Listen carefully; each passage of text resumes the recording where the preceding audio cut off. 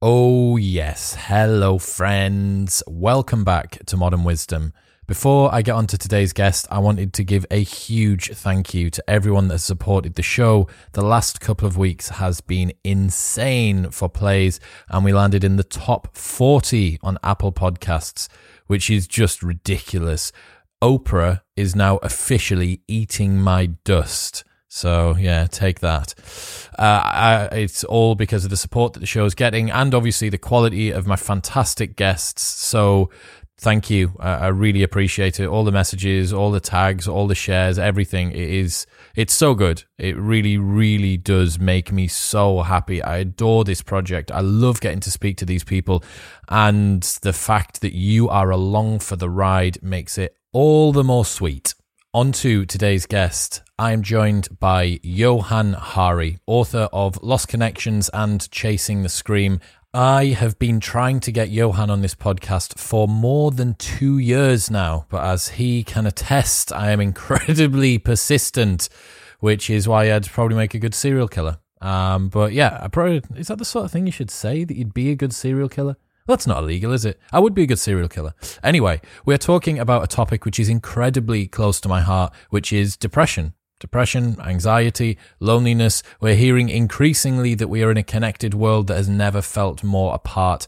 And I wanted to get who I consider to be one of the seminal writers on this topic. Lost Connections is the book to read if you want to understand how depression manifests itself in yourself and also how you can take back control of the way that you deal with it. Fair warning, this podcast is a beast and clocks in at just under 2 hours, but there was so much for me and Johann to talk about. He had a lot of questions to do with reality TV and my experience on Love Island, especially to do with the mental health aspect of it. I think he's worked with some past reality TV stars, helping to guide them through their mental health challenges. So that was really interesting. Some great conclusions drawn from that. Also, just a lot of sense making around your experience with regards to your happiness, any senses of depression, any down periods.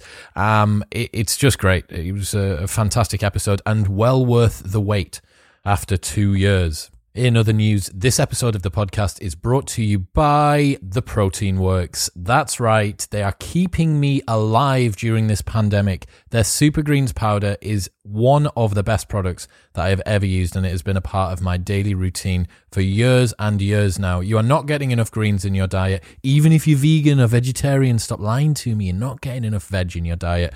And the way to help, the easiest solution I have found to bump that up, to get your micronutrients in and to ensure that your immune system and everything else is working smoothly, is with a greens powder. Protein Works Super Greens tastes fantastic, and it gives you millions of everything that you need in like one dose per day. So you should go and do that. Also, you should use a steel shaker. It will upgrade your life instantly. Also, you should use one of their towers for keeping all of your powders and all of your tablets and all of the other stuff. And then the superfood bites and their crunkies. And the entire range is just phenomenal. So head to theproteinworks.com/modernwisdom and enter the code modern35. That's theproteinworks.com/modernwisdom and enter the code modern35 at checkout for 35% off everything. You need it. 35%. That is a good deal considering it's cheap as hell already. Oh, we did it. It's time for Johann Hari. Let's go.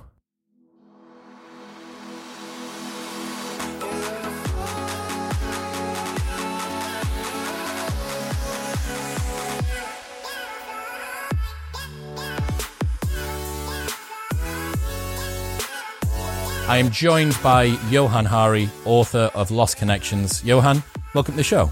Oh, it's great to be with you, Chris. You're also a very rare instance of a person who said my name right first time. I once waited for 6 hours with a broken arm in Casualty because they were calling for Joanna Hari to come forward. So I'm always so happy when people can get it right first time. Yeah, I think I've said your name or heard it on podcasts and interviews sufficiently for me to know what it is. So for the people who are listening, you should have already heard me say Johann's name. As far as I'm concerned, Lost Connections, your book, is the 80-20 way to understand everything you need to know about depression. I think you should be incredibly proud of it. Oh, thank you. I'm really chuffed by that, and I'll start paying you commission. That's The more honest. times you name drop it, there you go. I swear to God, I must have sent it to 20, 30 people, and most of them are going to be listening. So first questions first. Your book's been out for what, 2.5, 3 years now, something like that. Like that. Let me think. January 2 years ago. Yeah, so 2 and a bit years. Yeah. Got you. Why is it back in the charts now? Then, apart from the fact that it's great, but why is it back in the charts now? It's a really interesting question. I've been thinking about it a little bit. I've been sort of in a slight frenzy finishing another book, and actually almost certainly got coronavirus. So I've been a little bit out of it, and I've been thinking a lot about the themes of the book and why they're really resonating with people at the moment. So I guess I should just say what the book is about, and then just very briefly, which is really the book was the thing that impelled me to write the book was that there were these two mysteries that I was thinking about a lot of the time. The first mystery is I'm 41 years old, and all throughout my life, depression and anxiety have increased in Britain, in the US, and across the Western world, right? And so has anxiety. And I wanted to understand, well, why, right? Why is this happening to us? Why is it that with each year that passes, more and more of us are feeling depressed and anxious? What's going on? And I wanted to understand that for a more personal reason, which is that when I was a teenager, I went to my doctor. I explained that I was very depressed. I was quite ashamed of it.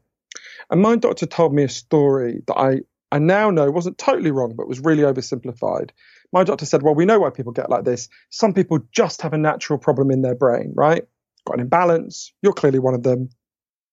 All you need to do is take a load of drugs. You're going to be fine, right? So they gave me an antidepressant called Paxil or Seroxat. It's got different names. And it did give me some relief. But for most of the 13 years that I took it, I was still depressed. And at the end of it, I was asking, well, what's going on here, right? And for the book Lost Connections, I ended up going on a big journey all over the world. I met the leading experts in the world about depression and anxiety, and people who have just very different perspectives on this, as you know, from an Amish village, because the Amish have very low levels of depression, to a city in Brazil that banned advertising to see if that would make us feel better, to a lab in Baltimore where they're giving people psychedelics to see if that helped. Ask me afterwards. And I think the heart of what I learned is there's scientific evidence for 9 different causes of depression and anxiety. 2 of them are, in fact, in our biology, right? There are real changes that happen in your brain when you become depressed that can make it harder to get out, and your genes can make you more sensitive to these problems. But most of the factors that cause depression and anxiety and make us feel like shit are not in our biology. They're factors in the way we live. And once you understand them, that opens up a very different set of solutions. The reason I started to set it up, to think about it, is a lot of the factors that I learned there's strong scientific evidence for that cause depression and anxiety have been supercharged to fuck in the last 5 weeks or whatever it is since this began for a lot of us, right? So to give some very obvious examples, financial insecurity causes depression and anxiety. Now that in some ways seems like a no shit Sherlock insight, right? If you'd said to my nan or your nan, you know, do you think if you're really financially insecure, you're going to be more or less likely to be depressed? My grandmother would have clipped me around the ear and said, "Stop fucking wasting my time." Right? She was Scottish. That's nice. That's a good Scottish accent. That I'm impressed, man. It's the closest I can get to it. But I can say a lot about Scottish accents later if you want. But all my not because of my nan, but because of my mother, all my negative thoughts in my head, because my mother's a very positive person in many ways, but also very negative, happen in a Scottish accent. So that's hilarious. Whenever I feel I'm fucking up, I'm like, "What you doing, you cunt? What you doing?" But what the fuck is this? I got to interject there. Alain de Botton, one of my favorite philosophers, says every bad inside voice was once an outside voice. Isn't it so interesting that you've got a signature that is like embedded from something that's outside, this disciplinarian, this past grandfathered in, archived in, right, from this old sort of era, perhaps where you were disciplined more, and that's now what's coming back. That's true, because both my parents have, I'm about to say foreign accents, because my mum does regard Scotland as a foreign country. So whenever she's really pissed off with me, the only time I've ever made my mother truly angry with anything I've ever written was once. It must have been, when was it? 2004. I was in New York covering something. And for a play on the Sting song, I called myself an Englishman in New York. My mother phoned me the next day and was like, "No fucking son of mine is an Englishman, you cunt. You forgot what you did to Mel Gibson. Fuck you." Disowned. Even now, when she's really pissed off at me, she'll go, Oh, is that my English son, is it? Oh, God. So, Isn't it? Mothers can keep grudges like no one true. else. Very true.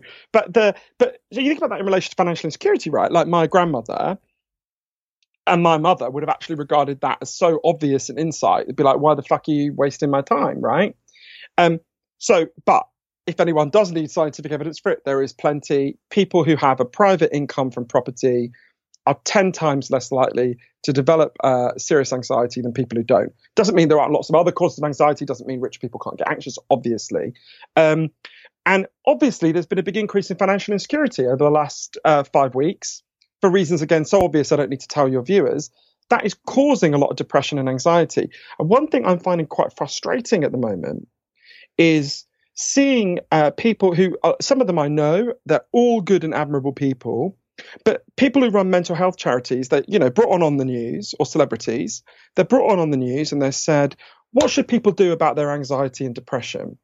And almost always they say, well, they should meditate, they should switch off the news.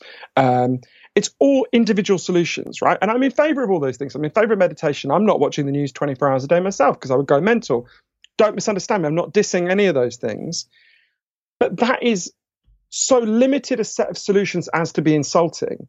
If you are worried how you're going to pay your rent next week, next month, if you are worried how you're going to feed your kids, how you're going to, and it goes to the heart, I think, what I think is the most important insight of what I learned in the research for Lost Connections, which is for a really long time, we've been told implicitly, it's not the goal of anyone to communicate this to us, but implicitly, we've been told that our depression and our anxiety are malfunctions, right?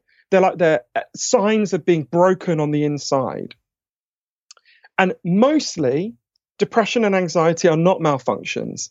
They're signals, right? They're signals that something isn't going right, either in your psyche or in the environment. And they're signals that we need to change. And what we need to do is stop insulting those signals by saying that they're a sign of weakness or craziness or purely biological malfunctions, and instead listen to them.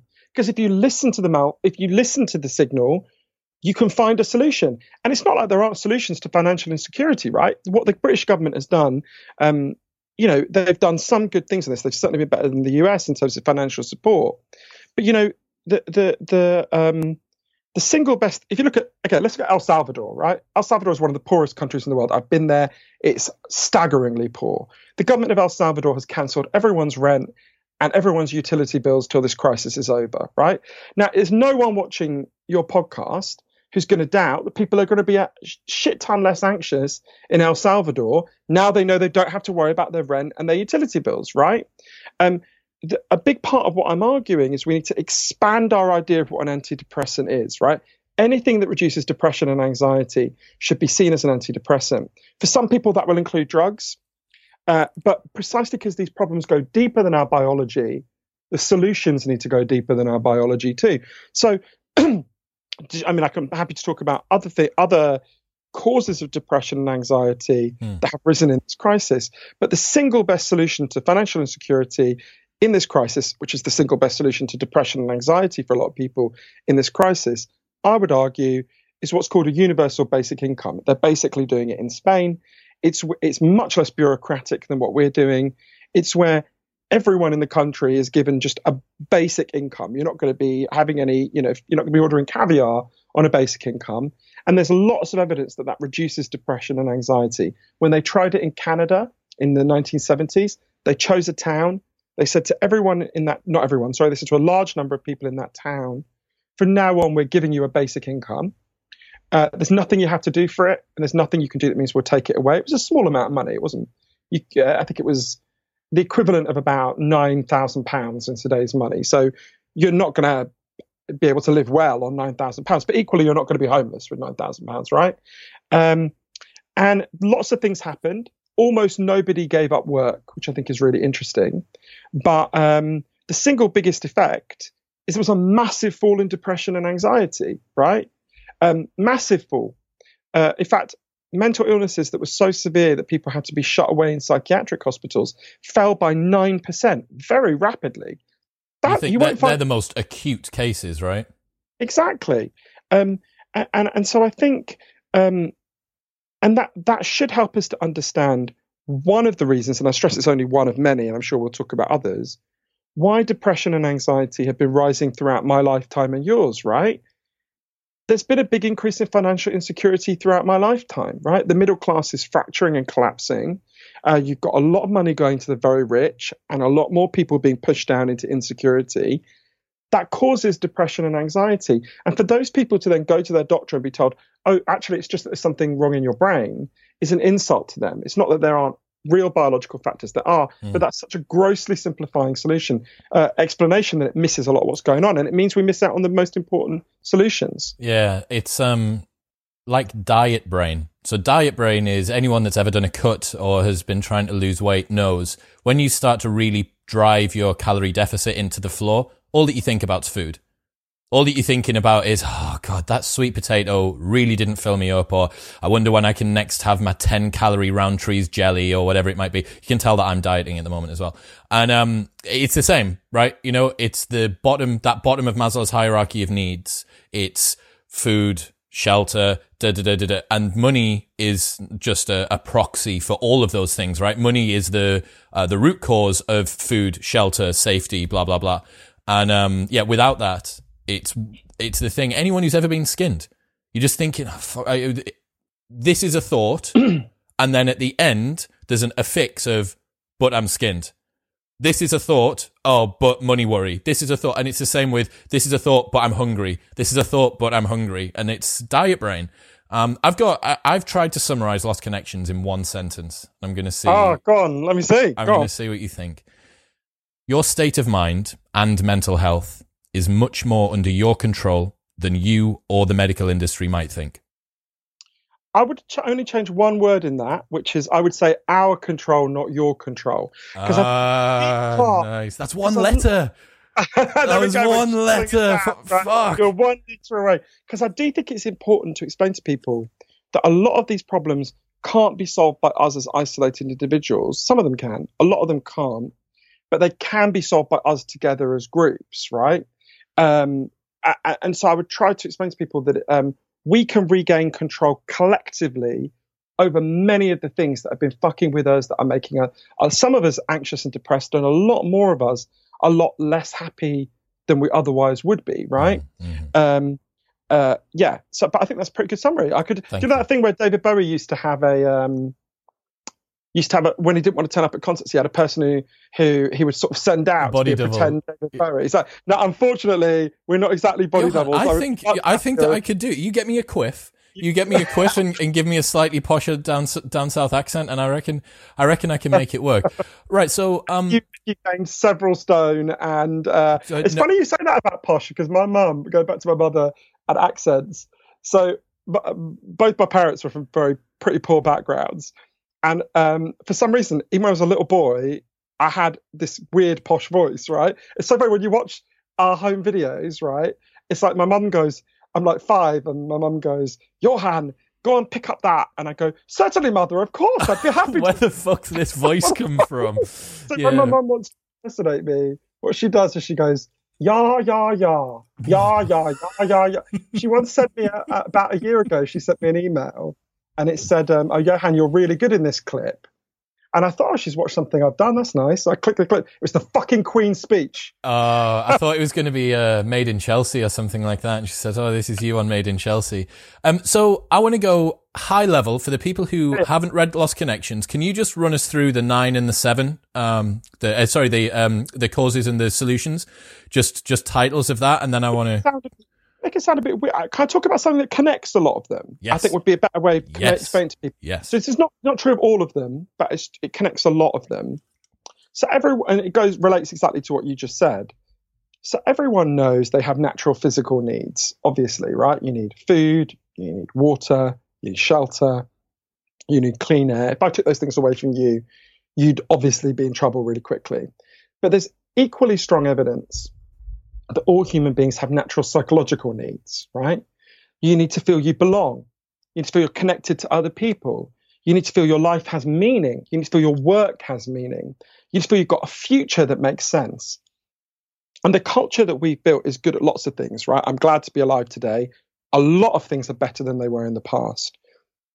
But we've been getting less and less good at meeting these deep underlying psychological needs that people have, a lot of them, not all. And I think this is the key reason why depression and anxiety have been going up. And you know, there are loads of different people who explain this to me in all sorts of different ways.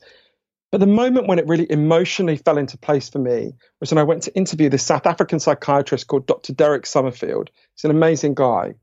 And Derek happened to be in Cambodia in 2001 when they first introduced chemical antidepressants for the people in that country, because they never had them in Cambodia before.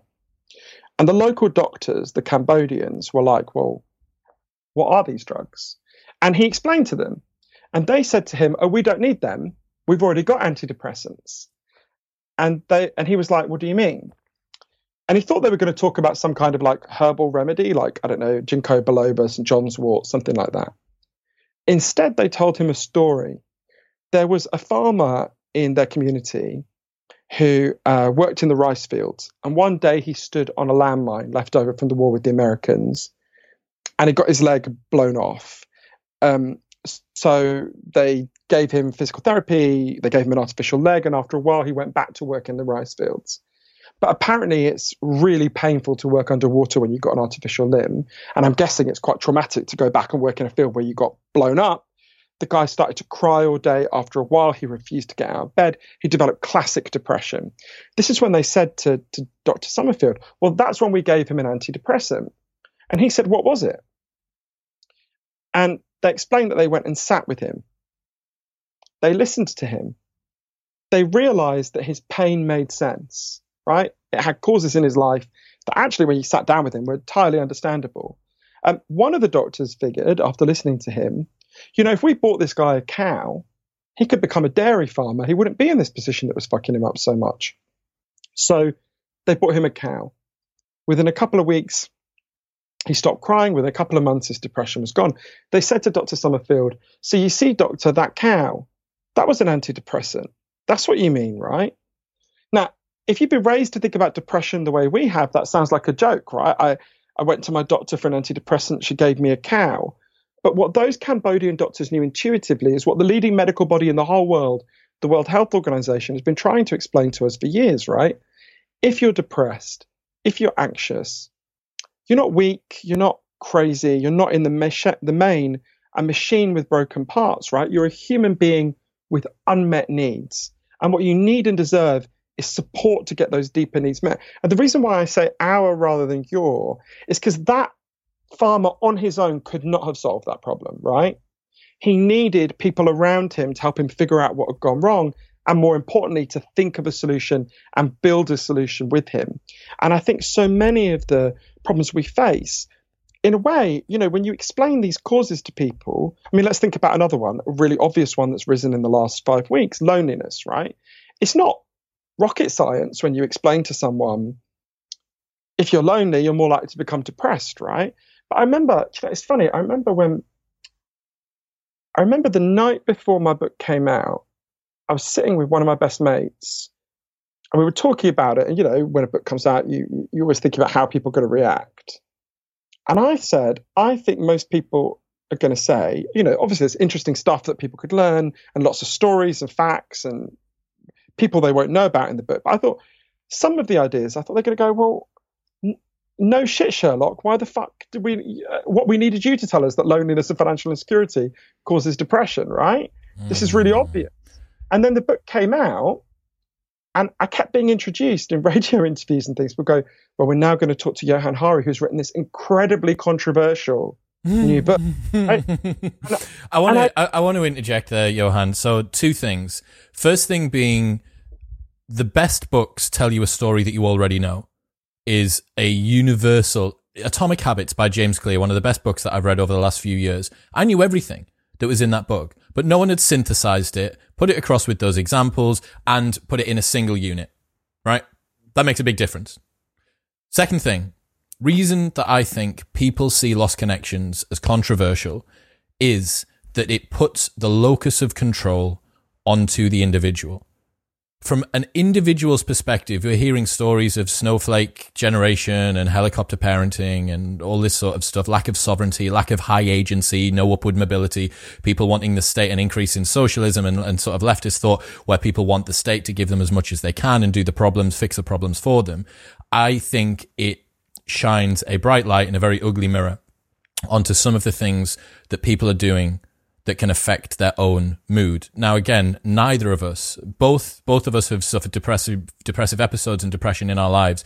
Neither of us are saying that depression is in an easy mistress to bear, right? Like, it is an existential crisis that feels like you're drowning in thought.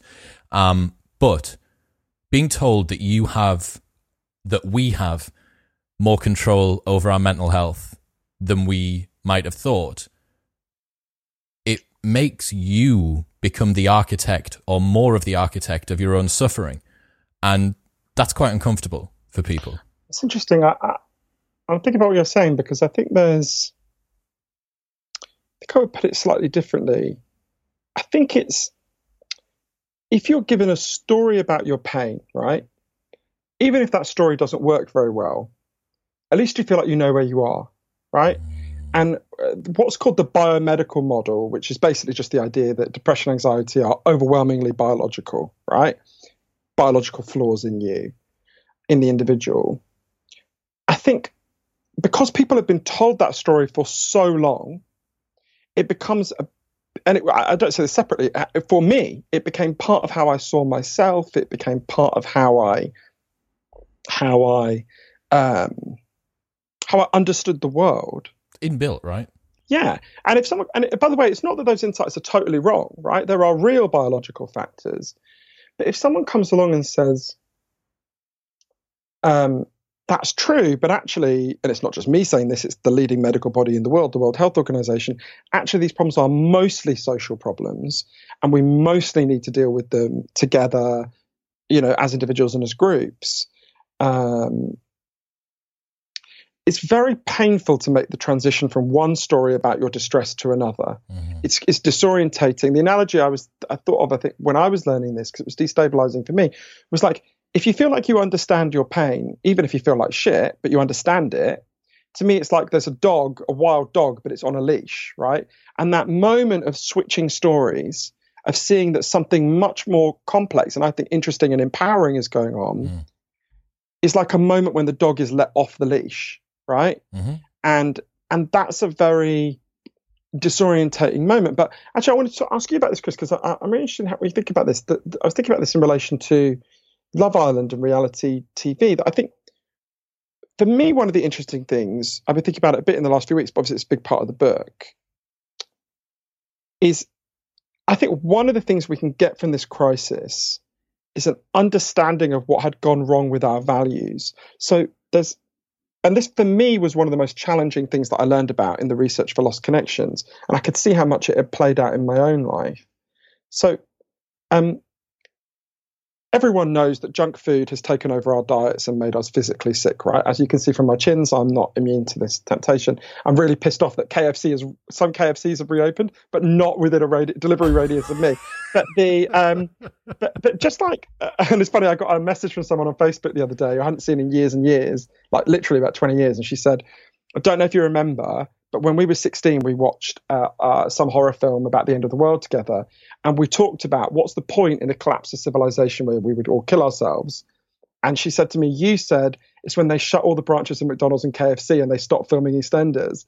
And she was like, just so you know, that's two of the horsemen of the apocalypse. That's two of the horsemen of the apocalypse. Very bad sign. But so anyway, sorry, don't let me be distracted on that though. But so just like junk food, we all know junk food has taken over our diets and made us physically sick. In a similar way, a kind of junk values have taken over our minds and made us mentally sick. So for thousands of years, philosophers have said, if you think life is about money and status and showing off, you're going to feel like shit, right? But weirdly, nobody had actually scientifically tested this until an amazing man I got to know named Professor Tim Kasser, who did a load of research I have to talk about, but the core of what he discovered is kind of two things. Firstly, The more you think life is about money and status and showing off beyond a baseline of financial security where you can provide for yourself, the more you think life is about money and status and showing off, the more likely you are to become depressed and anxious, because it trains you to look for happiness in all the wrong places, right? You're not going to lie on your deathbed and think about all the likes you got on Instagram and all the shoes you bought, right? You're going to think about moments of meaning and connection and purpose in your life. The second thing he showed is that as a society, as a culture, we have become much more driven by these junk values, just much more. They've become really dominant. And I guess for me, one of the interesting things about this moment is it's a moment when we can really reappraise those values, because it turns out when our backs were against the wall, who did we really need? Who were our key workers? Who's allowed to leave the house? It's not billionaires, right? It's not Instagram influencers. It's not the people who are the biggest followers on Instagram, right? It's people like my grandmother was a cleaner. She cleaned toilets. My dad was a bus driver. My sister was a nurse. It's people who are doing the things that have been devalued for so long in this society and culture. And the reason I want to ask you about that in relation to Love Island is one of the things that surprised me when the book came out was how many people who are reality show stars. Funny actually, there were 3 categories of people who I did not expect to contact me, who I got a shit ton of messages from. WWE people, wrestlers, got you. Yep. Reality stars and porn stars, right? Amazing. So interesting to me. That's the big 3. Unfortunately, they were all female porn stars, which doesn't do anything for me. But I know, I was like, where's all the gay porn stars who are Excuse me, I'm over here, Johan Hari, here's my address. Exactly. But and it was interesting because what I'd get all these messages from people who, if you looked at their Instagram pages, looked like they had the most perfect life. Best life. And they'd message me and go, I'm suicidal, I read your book, I'm trying to think about this and this and this. And I'd be like, oh, so I'm just interested in your perspective on those values, and how did that play out for you in relation to something like Love Island? Real interesting question, man. I've got about 20 different threads open in my mind, and I'm going to try and close them all before we finish this podcast. So, firstly, I was very good friends with Sophie Graydon, who sadly passed away a couple of years ago, ex-Love Island contestant. I'd known her for 10 years previously to that. We'd modeled together for a long time. Mike, I didn't know personally, but knew sort of secondarily. And people are associating those situations, the fact that TV stars have taken their own life, with some sort of a failing on the part of ITV, with some sort of systemic problem that they weren't given enough support or whatever it might be. I've said this before, but I'll say it again. ITV2 give more than enough psychological support to everybody that goes on there. You're given a full psychometric evaluation before you enter. There's a psychologist on site at all times who you have access to, and there is a full post-show aftercare thing. Perhaps they're not super forthcoming with it, but they have a show to run. You know, it's not their job to check in on you every week and say, hey, how's it going? Also, as the show continues and goes on and on, this is not me saying I don't have sympathy for those. Sophie was one of my best mates, but she wouldn't want me to pity that or say that it was somehow the fault of ITV2, right? I know that she wouldn't. People want to blame it on that, right? And I did this tweet. It was when Caroline Flack passed away. I did this tweet, and it went pretty big. And I said, how many people need to die from reality TV before we realize that it's not the fault of the producers or the newspapers? They are not the ones who are retweeting and posting vitriol on a daily basis. If you want to find out who is the cause of this problem, look in the mirror. And the problem is the general public believe that somebody with a blue tick now no longer has feelings or emotions. They're just like this kind of sounding board to throw things at. So that's kind of my thoughts in terms of like the big stuff that's gone on recently. More so in terms of the values and things, man. Like, my main problem with reality TV at the moment is it takes these people out of the general public and then puts them on a pedestal. And what does that say to everybody that's listening?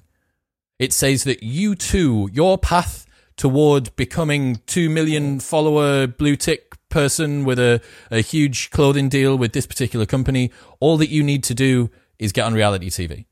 Like, that's now the path to itself. So a lot of people, I think, that go on reality TV aren't looking for a springboard for their career. They are looking for it to be their career. And that for me is is a challenge. I don't think necessarily that kids who are growing up at 14 years old should be looking to Love Island as the pinnacle, like the zenith of what their career aspirations should be. And yet I know that that's the case. I was away in Dubai with my dad a couple of years ago, and we were sat down with a young family. We got put in, it's when you go on one of those tours together and you get put in a car and it's like mum and dad and a young kid and 18-year-old daughter. And dad, we're talking about just, what are you doing? What are you doing? What are you doing? This, that, and the other. And I was like, I run club nights and I do this. Just get a brief overview of stuff. And there was a bunch of stuff in there that I thought was super interesting and virtuous, but not really, none of them batted an eye. None of them batted an eye at playing cricket for Durham back in the day, even though one of the kids played cricket for Durham. None of them batted an eye at the podcast or at the other bits and pieces. Halfway through the night, my dad dropped, and Chris was on Love Island. That was it. Rest of the night, that's all they wanted to talk about. And I thought, that is a misalignment of values as far as I'm concerned.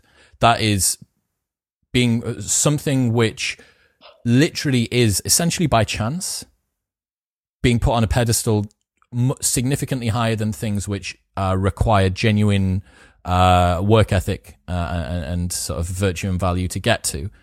So that's my thing to do with Love Island. And I've also got something that relates back to what you were saying before, to do with how people like to try and they want to make sense, right? They want to have a story to tell themselves and why they have comfort in a story. And this is the third time I'm going to drop this same psychological effect on the podcast, so the listeners should know by now, but they might not.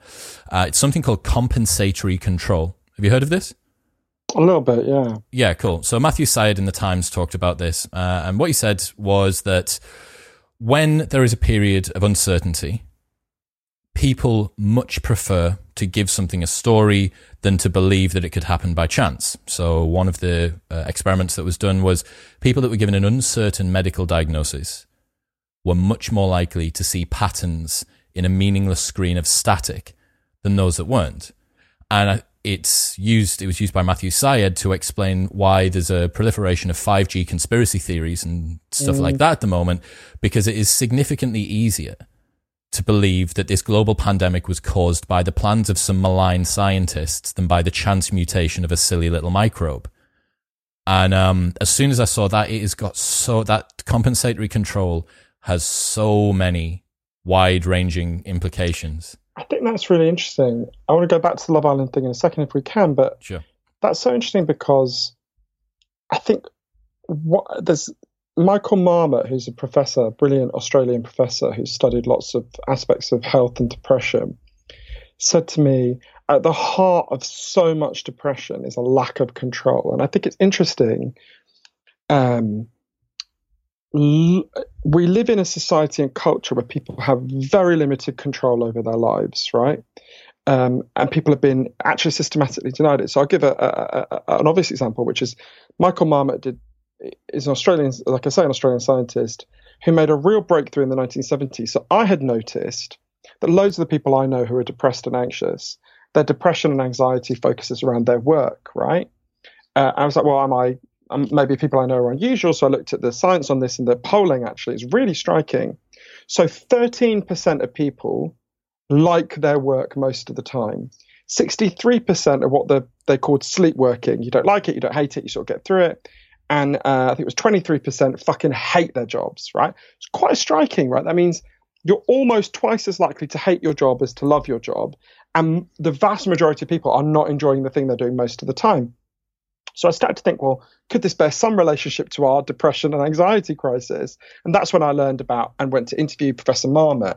So he had basically discovered in the 1970s the single biggest factor that causes depression at work. Not the only one, but the biggest factor by a long way is if you go to work tomorrow morning, you have low or no control over your work, right? So if you go in and you're like a robot on an assembly line, right? So you can't use your creativity, you can't use your intelligence, you just got to do what you're told, and you're told by your boss, and that's why you have to do it. And it's really interesting, I think.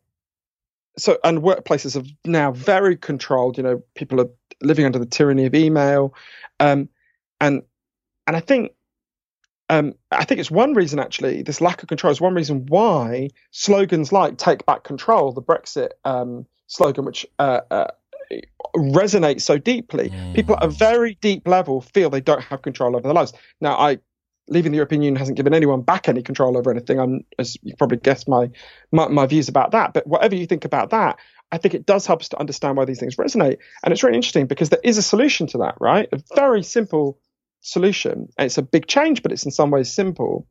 To understand it, I went to interview a group of people in Baltimore.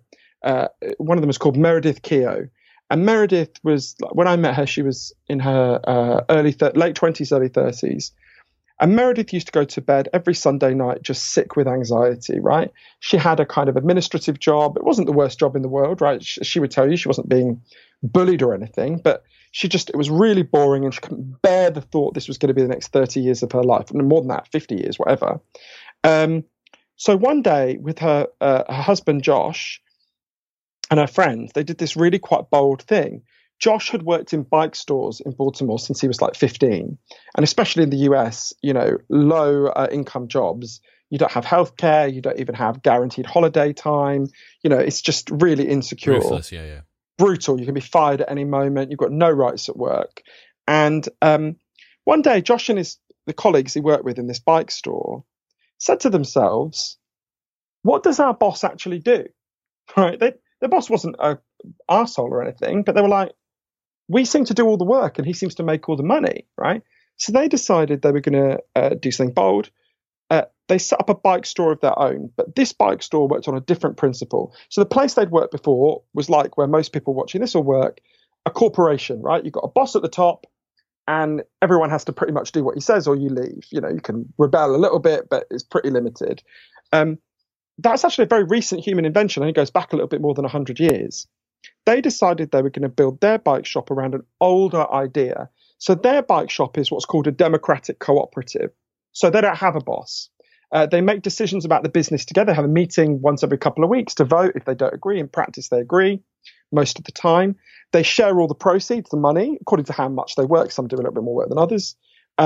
They share out the good tasks and the shitty tasks, so no one gets stuck with all the shit tasks. And one thing that was so interesting, and this totally fits with Professor Marmot's research, spending time with them, was how many of them talked about how they had been depressed and anxious in their previous job and were not depressed and anxious now. And it's not like they quit their jobs fixing bikes and went off to become Beyonce's backing singers, right? Mm. They fixed bikes before they fixed bikes now. What was the difference? Now they had control over their work. Now that's still a capitalist economy. They compete in a capitalist economy. They had to have a good shop or it will shut down, right? But the unit that's competing is a democratic cooperative. And I just think about when I was spending time there and at other democratic cooperatives, and there's loads of them, I was thinking about how many people do I know who are depressed and anxious, who would feel quite differently if they knew that tomorrow they were going to work in a workplace where the boss was accountable to them as well as the other way around, where they can control it, where if they can use their intelligence for their task, if something isn't working, they can persuade their colleagues, they can change how it works. It's actually more efficient as well. A study at Cornell University found that more democratic businesses do much better because you're using the intelligence of all your workers, not just, you're not deadening them all day. So there's a lot of ways we can change the way we live. Partly that's individuals can do that, and partly I just think we should get rid of corporations. I think everything should be all businesses should be democratic cooperatives. It's more efficient, it's better for the economy, and it's much better for people's mental health. But I think it helps us to see again, when you reframe problems in this way, based on the best science, again, you can see how that's saying to people who are depressed and anxious, it's not that there's something wrong with you, right? It's not that you're broken. It's that we fell into these ways of living that didn't work very well for us, that don't meet our needs.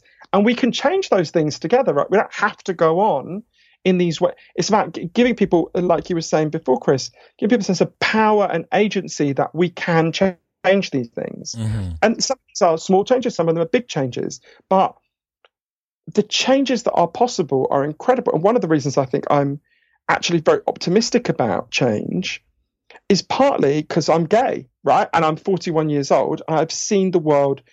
If you had, I didn't hear the phrase gay marriage till I was 21 years old, right? And And when I heard it, I thought, well, that's fucking never going to happen, right? the scale, and in the book, I tell a story of a really close friend of mine who I think about all the time when I get into a mode where I think, oh, we can't change anything. And I've been thinking about him a lot in the last few weeks for reasons that will be obvious when I say it. So in 1994, my friend Andrew Sullivan was diagnosed as HIV positive at the height of the AIDS crisis, the last big plague, if you like. It's not totally the same, a lot of differences, obviously, but some parallels. And this was before there were protease inhibitors or anything. So this was a death sentence, right? His best friend, Patrick, had already died of AIDS. Gay people, intravenous drug users, all sorts of people were just dying all over the place. And Andrew decided he would do one last thing before he died. He went to a little place called Provincetown and he wrote a book about a crazy utopian idea that no one had ever written a book advocating, right?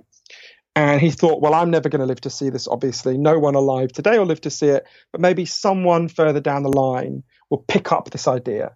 The idea he wrote, the first book ever to advocate, was gay marriage, right? And when I think, oh, fuck, things are never going to change, I tried to imagine going back in time to 1994 and saying to Andrew, okay, Andrew, you're not going to believe me. 26 years from now, you'll be alive. Step one, great news. Right? Elton John's married. Elton John's married. You'll be fucking married to a man, because that'll be legal. I'll be with you when the Supreme Court of the United States quotes this book you're writing now, when it makes it mandatory for the entire United States to introduce gay marriage. And I'll be with you when you get an invitation from the President of the United States to go and have dinner with him the next night in a White House that will be lit up in the colours of the rainbow flag to celebrate what you and everyone else have achieved. And by the way, that president is going to be black, right? Yeah. Every aspect of that would have been like, okay, Chris, 25 years from now, a transgender prime minister is going to invite us to smoke crack in Downing Street with her. You know, I mean, it would have seemed like, not that we would smoke crack. I know. Be a good night. So it would be fun. You know, incredible changes are possible. And I think, you know, particularly in a moment like this, when we're all feeling pessimistic for totally understandable reasons, we're in a terrible crisis, it's so important to stress to people that incredibly powerful positive changes are possible, and we are all the beneficiaries of them. The idea of the weekend was a crazy radical idea when it was first proposed by ordinary working class people in the 19th century. Now, if anyone tried to take away the weekend, they'd be lynched, right? My grandmothers were not allowed to have bank accounts in their own fucking names when they got married, right? That's not that long ago. There are, and of course, things can get worse as well, as some people will have noticed from the news. But you know, it's really important. Depression is. There's a doctor called Tyrrell Harris who gave me the best definition of depression that I got for the whole book. She said, everyone experiences hopelessness sometimes, but depression is when hopelessness spreads over your whole horizon like an oil slick. And I think one of the ways you break that, of course, it's extremely irritating to depressed people to say, hey, cheer up. That's not what I'm saying. What I'm saying is, together, rather like those Cambodian doctors with the guy who needed a cow, together we can figure out what is causing this depression and anxiety crisis, and we can deal with it, right? And the fact that depression and anxiety have gone up so much in the past 5 weeks should at least help us with one thing, right? No one thinks in the last 5 weeks human biology suddenly mutated to make us all depressed, right? The environment changed. Joanne, I have a sentence here on my notes which says, searches for the term depression are 50% higher now than they were in December. Does this prove your hypothesis that depression is highly dependent on environmental factors? Yes. Thank you. Look at that. We did it. It's important to say it's not my hypothesis. It's the hypothesis of the leading medical body in the world, the World Health Organization. And your who, by the way, we're all turning... And me. Yeah, but I got it from them, so let's give them fair credit. And lots of other people as well as doctors and psychiatrists and scientists. But the who I learned it from. But yeah, no, I think you're totally right that you know, these were always primarily... There are real biological components. It's important to keep stressing that. I'm happy to talk about them if you want. But these were always primarily biological and psychological problems. Sorry, I'll start again. these were always, to a large degree, social and psychological problems. Mm-hmm. And a large part of the solutions need to be built around dealing with those problems. And the last third of my book, Lost Connections, is really very practical ways, people I met all over the world, from East London to Sydney, who were to Sao Paulo, who were dealing in a very practical way with these problems. I want to talk about those in a second. One thing that I've been thinking a lot about recently is to do with the self-development world, which I'm head and feet into. You know, I'm a big advocate of morning routines. I have a very routinized day. I do my journaling. I make sure that I have a morning walk in sunlight. I do, I have a significant number of structures that ensure that my self-care is looked after. In fact, self-care is one of the five key core habits that I have in my life. It's one of the key values that I have in my own life, because if I don't do my self-care, then everything else crumbles as well. But I wonder how much of the resurgence or the surgence in the world of self-development is due to people trying to take control, trying to bring some order to the chaos of their life. It's like a very macro version of OCD. There's certain things that you can control, there's certain things that you can't control. But and I know this for a fact, I know that if I do morning walk, journaling, meditation, reading, back rehab, cook my food, train, go to sleep on time, don't spend too much time on my phone, don't use my phone until 4 p.m., all the structures, all these things. And that sounds incredibly autistic, to have this structure of the day. But that brings order to chaos, right? That allows me, that wraps that around. And I think that it's twofold. Firstly, I think that we still, as a modern society, haven't got over our fear of death. And I think that we are trying to transcend our fear of death through the longevity movement, which is going on at the moment. I had Dr. David Sinclair, one of the world's leading longevity doctors on, huge name. And the comments to that video, I've never had more passionate comments to it. Why? Why would people be getting so emboldened, so emotional about something which is nicotinamide, anamide, dinucleotide supplementation and resveratrol at 3 a.m. and stuff like that? Why are people getting so emotional about intermittent fasting when I can have Douglas Murray on talking about transgender pronouns and like people just sort of, it's a thing, and then some people get emotional about it? The reason that I think it is because people are desperately searching. They've lost faith in religion. I think that secularism is increasing, and that there's the afterlife and stuff doesn't give people that same sense of comfort about where their life's going to finish. So they're desperately trying to hope that they can extend it. And I think that the self-development world is perhaps a similar way that people are trying to bring control into their life, trying to create these structures, the morning routine, the evening routine, the way that they think, meditation practice, and just let go, return to the breath, let go, return to whatever is present, the power of now, all of this sort of stuff. I think that there's some unifying principles in there. That's really interesting. I'm just thinking about what you're saying. I think there's lots of things in what you're saying. One thing, and I don't think it's the biggest thing, but I think one thing that relates to that, I think you have to see that in the context of this explosion in loneliness, right? So there's incredible studies on this. A study that asks Americans, how many close friends do you have or you could turn to in a crisis? And when they started doing it years ago, the most common answer was 5. Today, the most common answer, not the average, but the most common answer is none, right? 40% of Americans agree with the statement, nobody knows me well. And on those international league tables in Britain, we're just behind them. And I think there's a thing about, in a profoundly lonely society, all an individual has is the self, right? Or at least they begin to believe all they have is the self. Mm-hmm. And what that can do is begin to promote, and I'm not saying this is, I want to be clear, the kind of things you're describing, like having a routine and so on, are extremely healthy ways of structuring anyone's life, whether you're a lonely society or a profoundly socially connected society. So I'm not talking about that. But I think it can produce a kind of self-centeredness because the self is all you have. And I remember speaking I spent a lot of time interviewing this incredible man named Professor John Cacioppo, who was the leading expert in the world on loneliness. And he sadly died recently, but I remember him saying to me, why do we exist? Why are we here, right? One key reason is that our ancestors on the savannas of Africa were really good at one thing. They weren't bigger than the animals they took down a lot of the time. They weren't faster than the animals they took down a lot of the time, but they were much better at banding together into groups and cooperating. So just like bees evolved to live in a hive, humans evolved to live in a tribe.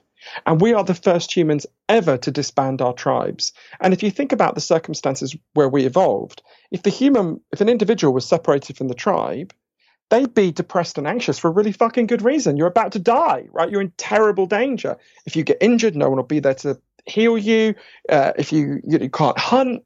I want to interject there, Johan, because I've heard you tell this story a number of times, and I've always wanted to jump out into the conversation and do exactly what I'm going to do right now. How is depression adaptive or fitness enhancing? So it's a slightly technical way of putting it, but Professor Cacioppo said to me, depression and anxiety are necessary aversive signals to get back to the tribe, right? Okay, so if you think about, I get that. I get that you have this yearning. You have this yearning to be around other people, which is what people feel as loneliness, right? It's like a hunger for company. That's how I would describe it. What I don't understand is, why does depression make you bedbound? Why does depression make you not want to get up and do things and move? That's what I don't understand.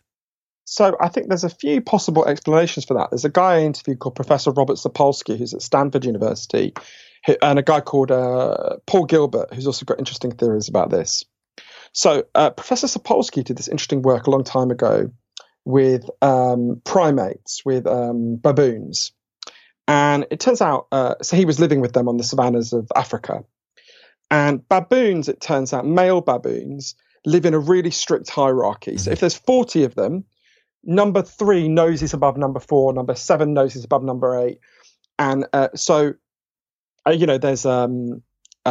very strict hierarchy. And where you are in the hierarchy determines things like what you get to eat, what women you get to fuck, whether you get to sit in the shade. It's a really big deal, right?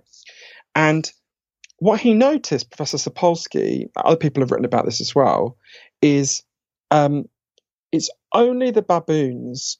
And so the baboons at the very bottom of the hierarchy, and it moves around. You're not born into the hierarchy. It can shift. The baboons at the bottom of the hierarchy often will behave in a particular way. They will, because basically everyone can beat the shit out of them, right? Very rarely does everyone gang up and beat up number 1. It happens sometimes when they drive him out.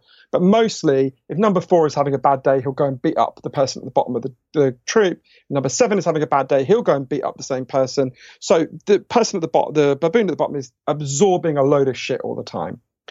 And one of the things they'll do is they will cover their heads, they'll put their butt in the air, and they'll just stop moving, and they'll stop eating, and they'll just stay there. And this is called a submission response, right? And it's basically the baboon going, all right, you cunts, you beat me, right? Just leave me alone. You've beaten me. I'm defeated. I just want to be left alone now, right?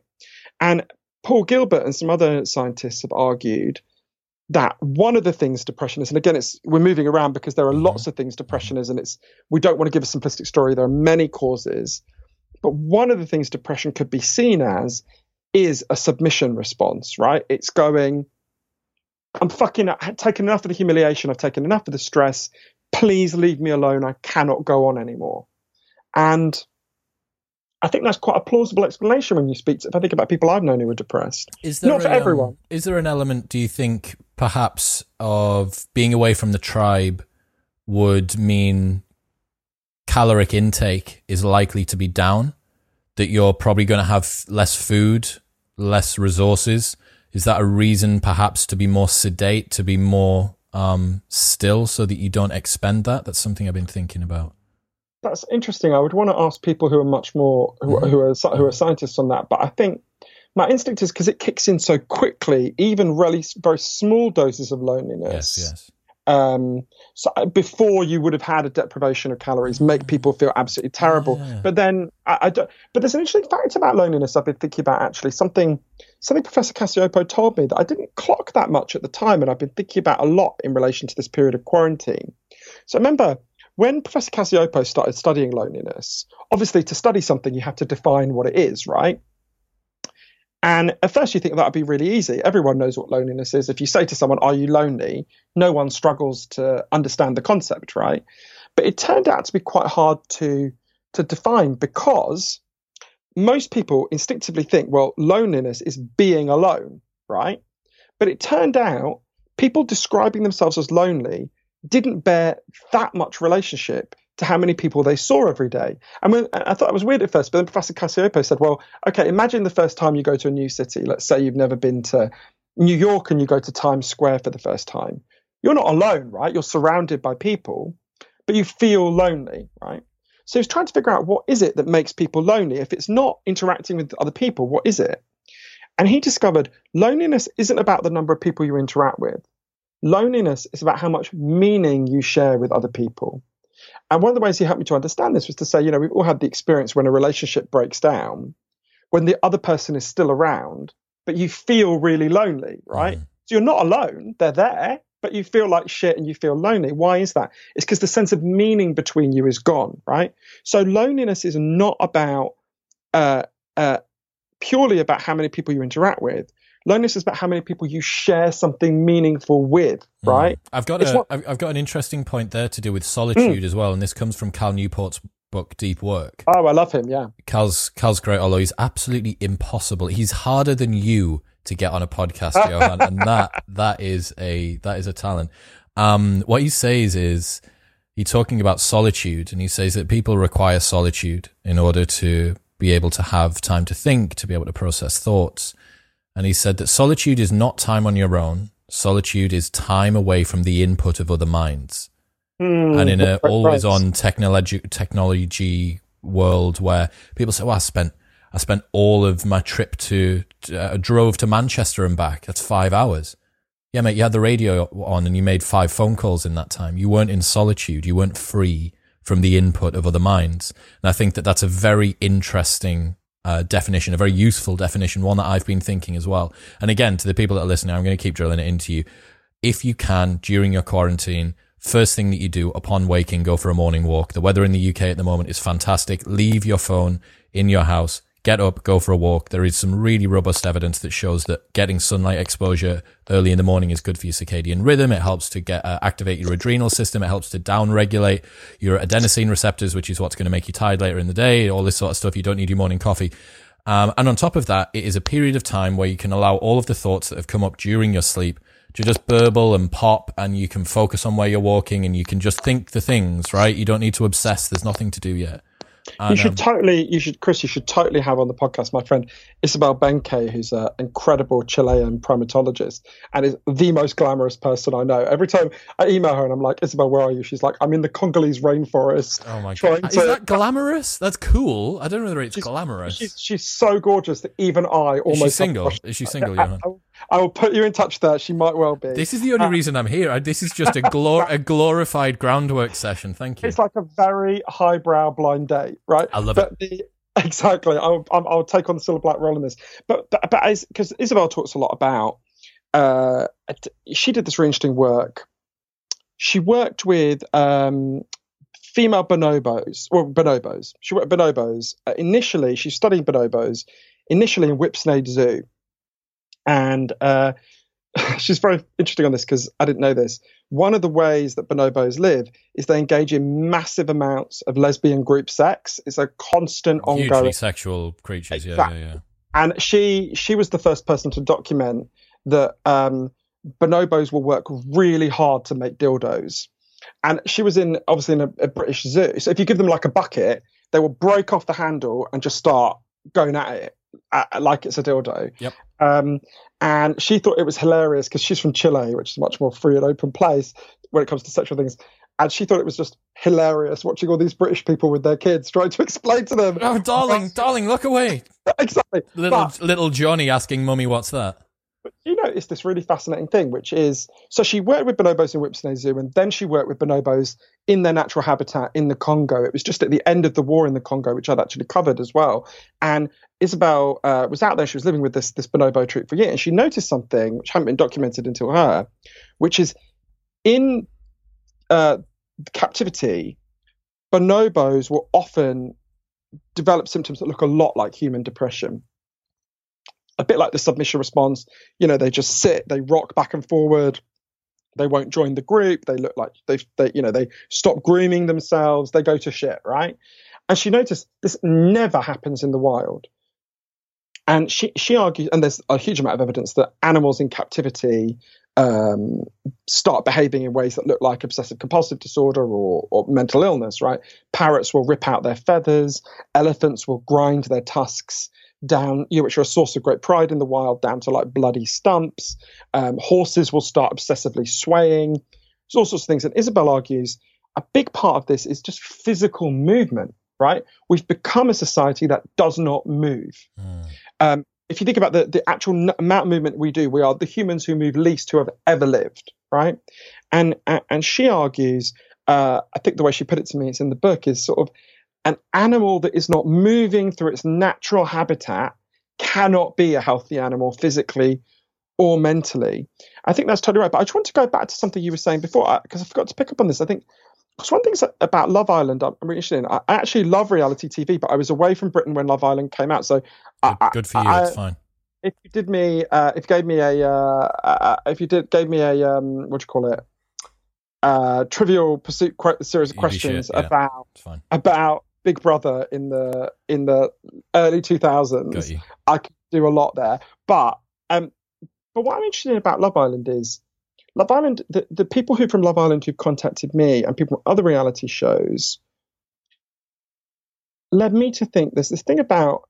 I think it reveals something about the game. I mean, the game of our society and culture, not narrowly the game of Love Island. That the people who are winning the game feel like shit, right?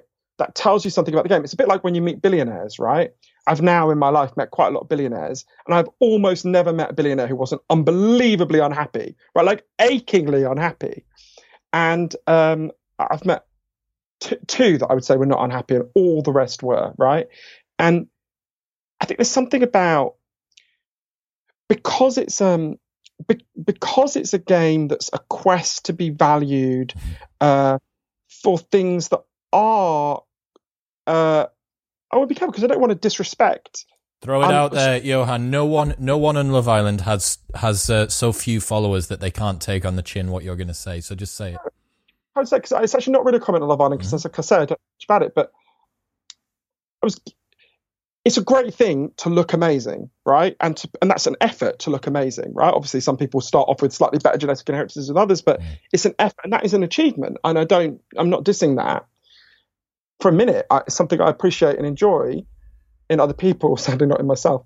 But I think because you're being honoured, that I would accept that. I would exempt that bit because that's an effort and an achievement. But because you're being honoured for things that are like following, how would I put it? I already know what it is, right? So, yeah, I know precisely what it is. I think I've got a couple of different bits here. So, first and foremost, it's the dichotomy I do a lot of fitness. I talk a lot about fitness on this channel. It's a dichotomy difference between training for aesthetics or training for performance. Training for aesthetics is purely subjective. There is no objective measure. There's some objective measures. What is your actual objective body fat percentage? What is your actual objective lean muscle mass percentage? Stuff like that. But very much so when you're talking about aesthetics or a physique competitor, it's inherently a subjective. It's an opinion. You go up on stage, you are judged by someone. You don't actually know if your physique is better than the person next to you because there are no objective measures. Let's go to the complete opposite end of the scale, which is powerlifting.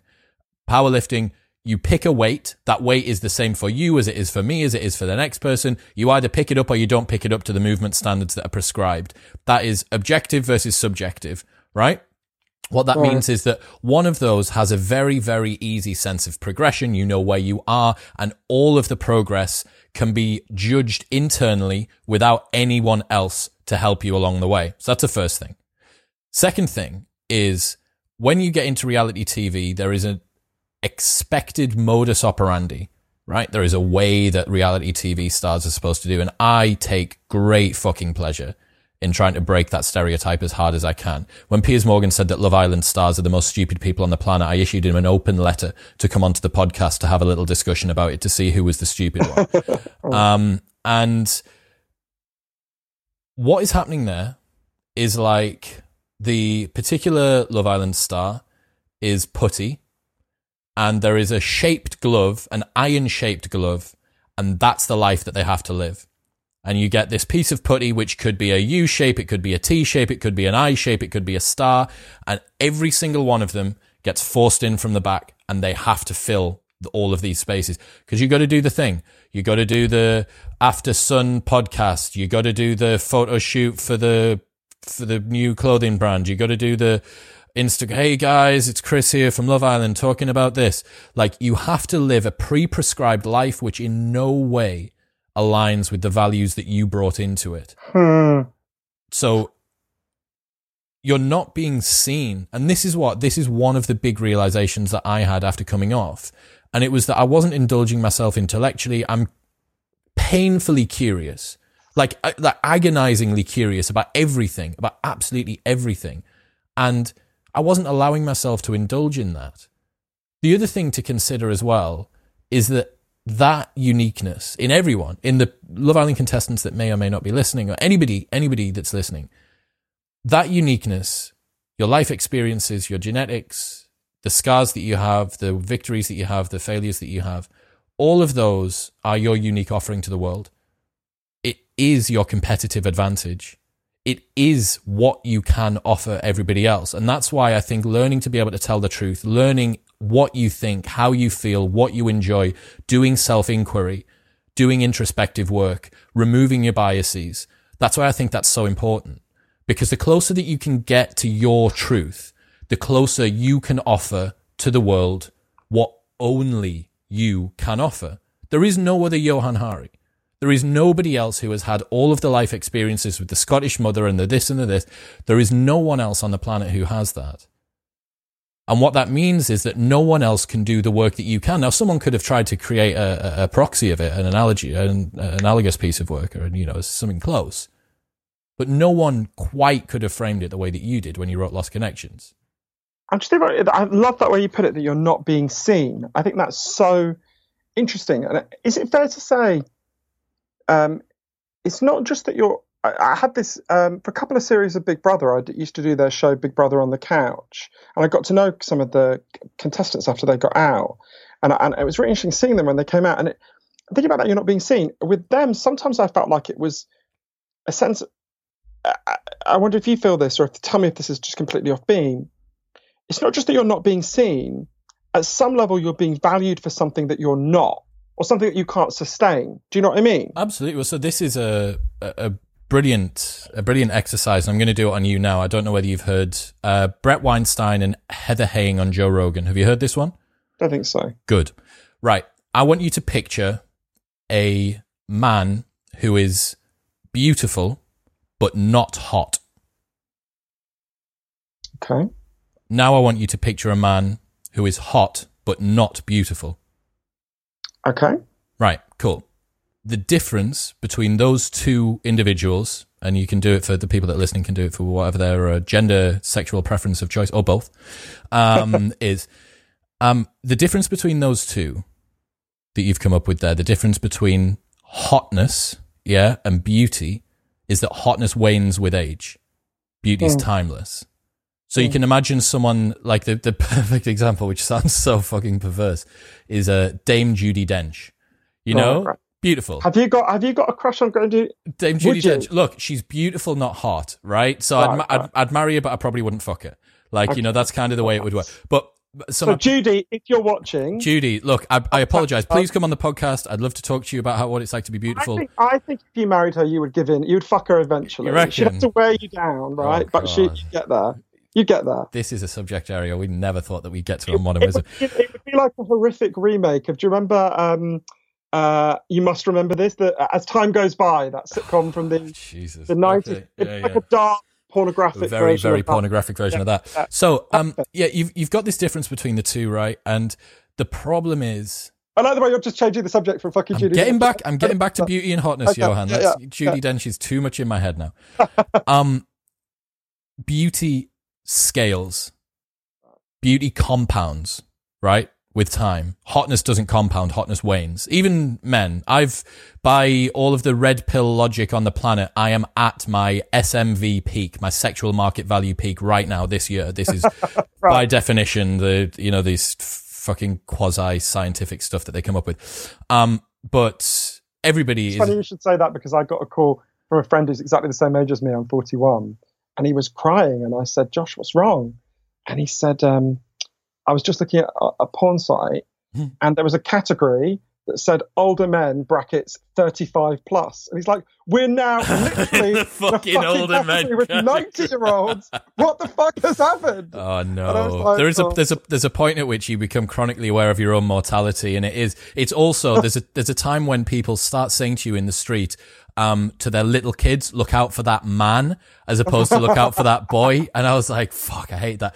But yeah, so beauty, right? It's grace. It's wisdom. It's timeless stuff. It's the things that aren't in your face. So hotness, that's what FHM, I don't even know if these still exist, FHM and Fast Car magazine and stuff like that, loads of references from the 90s.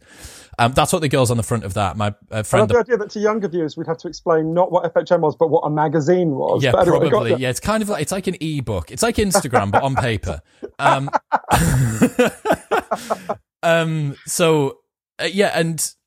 what I think a lot of the time people do is they signal for hotness, not only with other partners, but also in themselves. So they try and develop hotness, not beauty.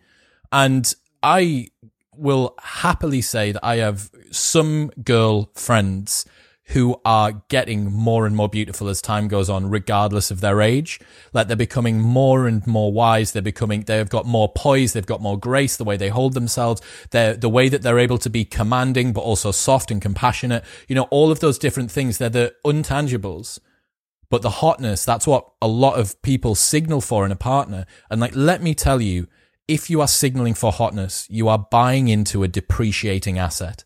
You are getting an asset which, by definition, is only heading in one direction. You're putting a trade on where you're going to exit the position at a lower than where you entered it. Yeah, it's so interesting, Chris, because it goes back to, it made me think about something related to what we were saying before about junk values, right? Because there's this moment, so there's this big debate about why do junk values make people more depressed, right? Why does thinking life is about money and status and how you look make you more depressed, right? And one of the arguments is that if you value people for their external appearance, it actually fucks up the quality of your relationships. And there's a moment that really helped me to understand this. So in 2009, Melania Trump went to speak at NYU. Fairly hot. Melania Trump, fairly hot. I'd put her in hot, slightly beautiful category. Interesting. Mm-hmm. That very much relates to what I'm about to say, which is that, so she went to speak at New York University. I don't know why. There must be some reason. And one of the students asked her, would you have married Donald Trump if he wasn't rich? And she said, do you think he would have married me if I wasn't beautiful? And that tells you something. It's a funny line, and credit to Melania Trump, who I feel very sorry for, actually. But think about what that reveals about the nature of their relationship, right? So that is a very strong expression of these external kind of junk values. Very transactional, right? Yeah, so Melania Trump knows if she ceases to be hot, let's say Melania Trump just fucking pigs out one day, right, and just wants to eat a KFC, and Donald Trump, she knows she's finished, she's out, right? In fact, there's an interview Donald Trump did with Howard Stern where he was asked, if Melania was badly burned in a fire, would you still love her? And Trump said, do her tits get burned? Right? So now compare that. She knows, a charming, lovely man. So she knows if she ever loses her looks, she's finished, right? Yep. And he does have that narrow conception of hotness, not beauty, I think. And I mean, this is and he knows if he ever lost his money, she's out the door as well, right? Compare that to whatever you think about the political differences between them, Barack and Michelle Obama. Well, I'm sure Michelle Obama happens to be this stunningly beautiful woman, but I'm sure they would say well, they would love each other even if they became homeless and they got fat or whatever, right? So you can see how being driven by an extreme focus on external, of course, we all like people to look good. But if you can see how that extreme focus on it creates a form of anxiety and depression, right?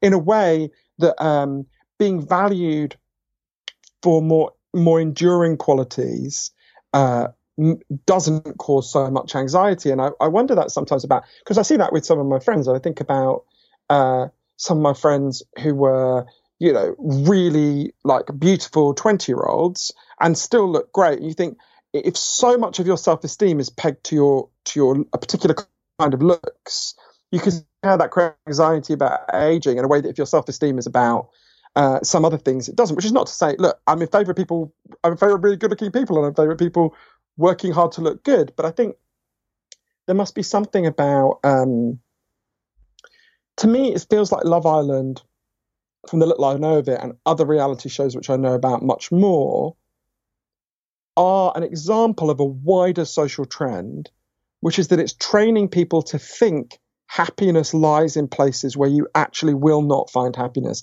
In fact, you will find anxiety in those places, right? A life where you are constantly being judged by external simplifying factors isn't going to be a life where you feel good, even if you win, even if you get to be. The problem is that you don't ever get to actually find out who you are. You don't ever actually get to fulfill what your genuine interests in life are. And I've been asking people this a lot recently. I've been saying, people are talking about a lack of purpose and meaning while they're at home, because evidently a lot of people used to derive their sense of meaning from their job. They used to derive their sense of structure and routine and blah, blah, blah. And I'm like, okay, tell me, by your own definition, what would have had to have happened by the end of lockdown for you to look back on lockdown and say that it was a success? That's interesting. Tell me. And if you're listening, think to yourself, what would have had to have happened by the end of this? By your own definition, you have everything except for travel and unlimited money. You have everything all the time in the world to do it. What would it be? And so few people can answer it. People are like, well, I don't know. I'm like, you will miss every target that you don't aim at. By definition. By definition. You can't, and that's one of the things. So few people know what they want. And then what happens? You take someone so Amber Gill, girl that won Love Island last year. A good friend, known her for 7-8 years. Her sister trains at my gym and blah, blah. You take someone like Amber, who is super bubbly girl, who I think fits the what they need from a contestant really well, very robust mentally, got a great support structure around her, she perfect, dream islander, right? But then you say, right, okay, you're now going to do all of this stuff, and this is the things that you're going to do, and if that doesn't align with your values, then you have two choices. You can either continue to force feed yourself this work and stay famous, but potentially feel misaligned, or you can stop doing the stuff which is keeping you relevant, pursue your own things, but have to face the pain of now being a nobody because you don't want to do TV interviews, you don't want to do the photo shoots, you don't want to be judged for your looks and blah, blah, blah.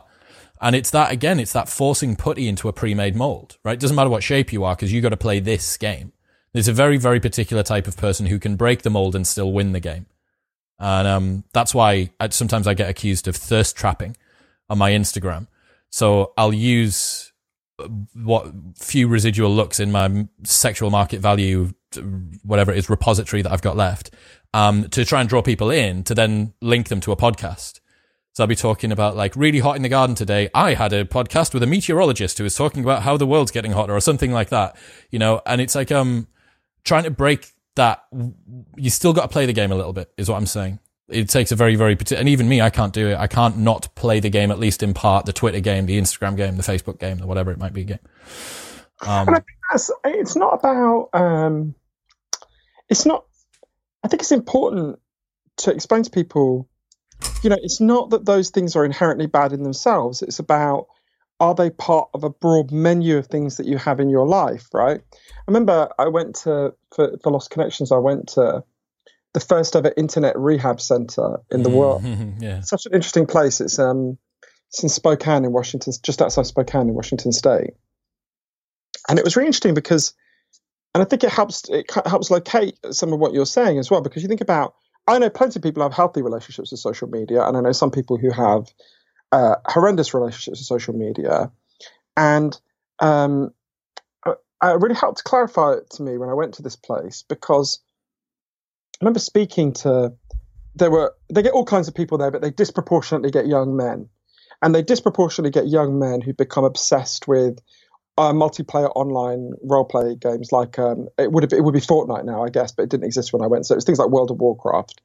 And I remember speaking to loads of these young men, and then talking to Dr. Hilary Cash, who runs the clinic, and her saying to me, you know, you've got to ask yourself, what are these young men getting out of these games, right? I don't mean healthy people who just do it for, every now and then. I mean, people who become obsessed. And she said to me, a lot of it is these young men are getting things out of the game that they used to get from the culture, but they no longer get, right?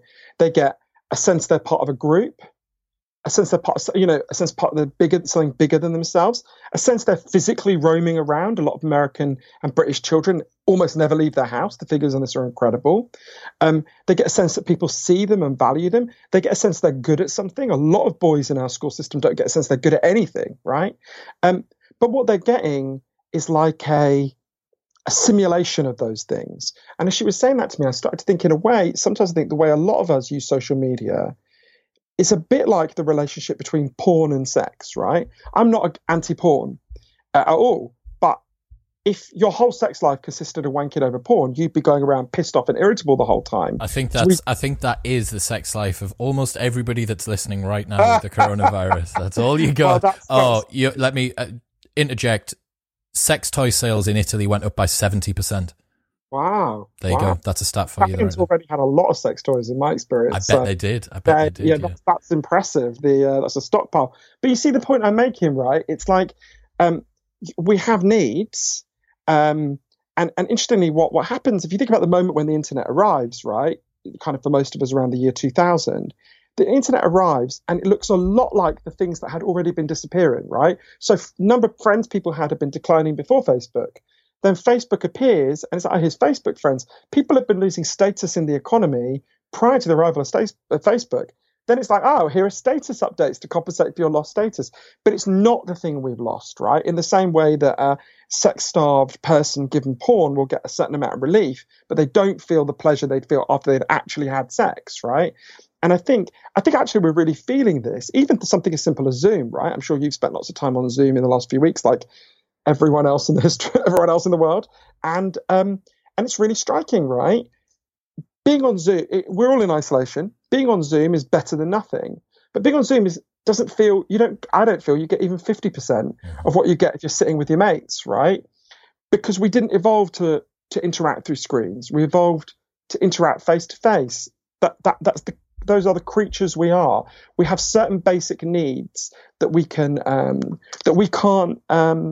just deny or supersede in simplistic way. It's a misalignment, right, between us and who we are and what our desires are and the environment. And unfortunately, the environment's going to continue changing super, super quick.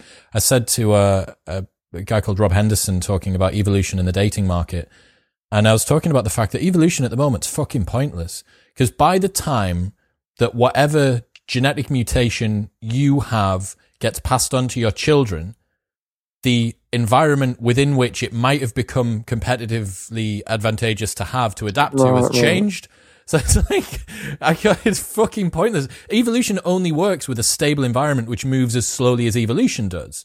When you have an environment that moves more quickly, it's absolutely pointless. Right, so Johan, I've got a list of a couple of things that I've always wanted to ask you. Oh, sure. I'm gonna ask you them. How would you describe what depression feels like? I would use that definition we talked about before from Tyrrell Harris. We all know what hopelessness feels like sometimes.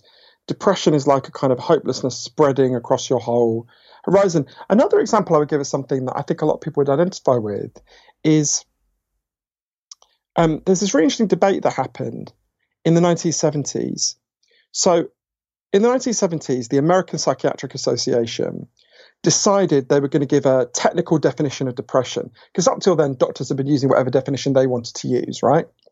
So we're going to define depression to standardize it across the whole country. So they did a really simple definition. It's dead easy. A lot of people would basically guess at something like this.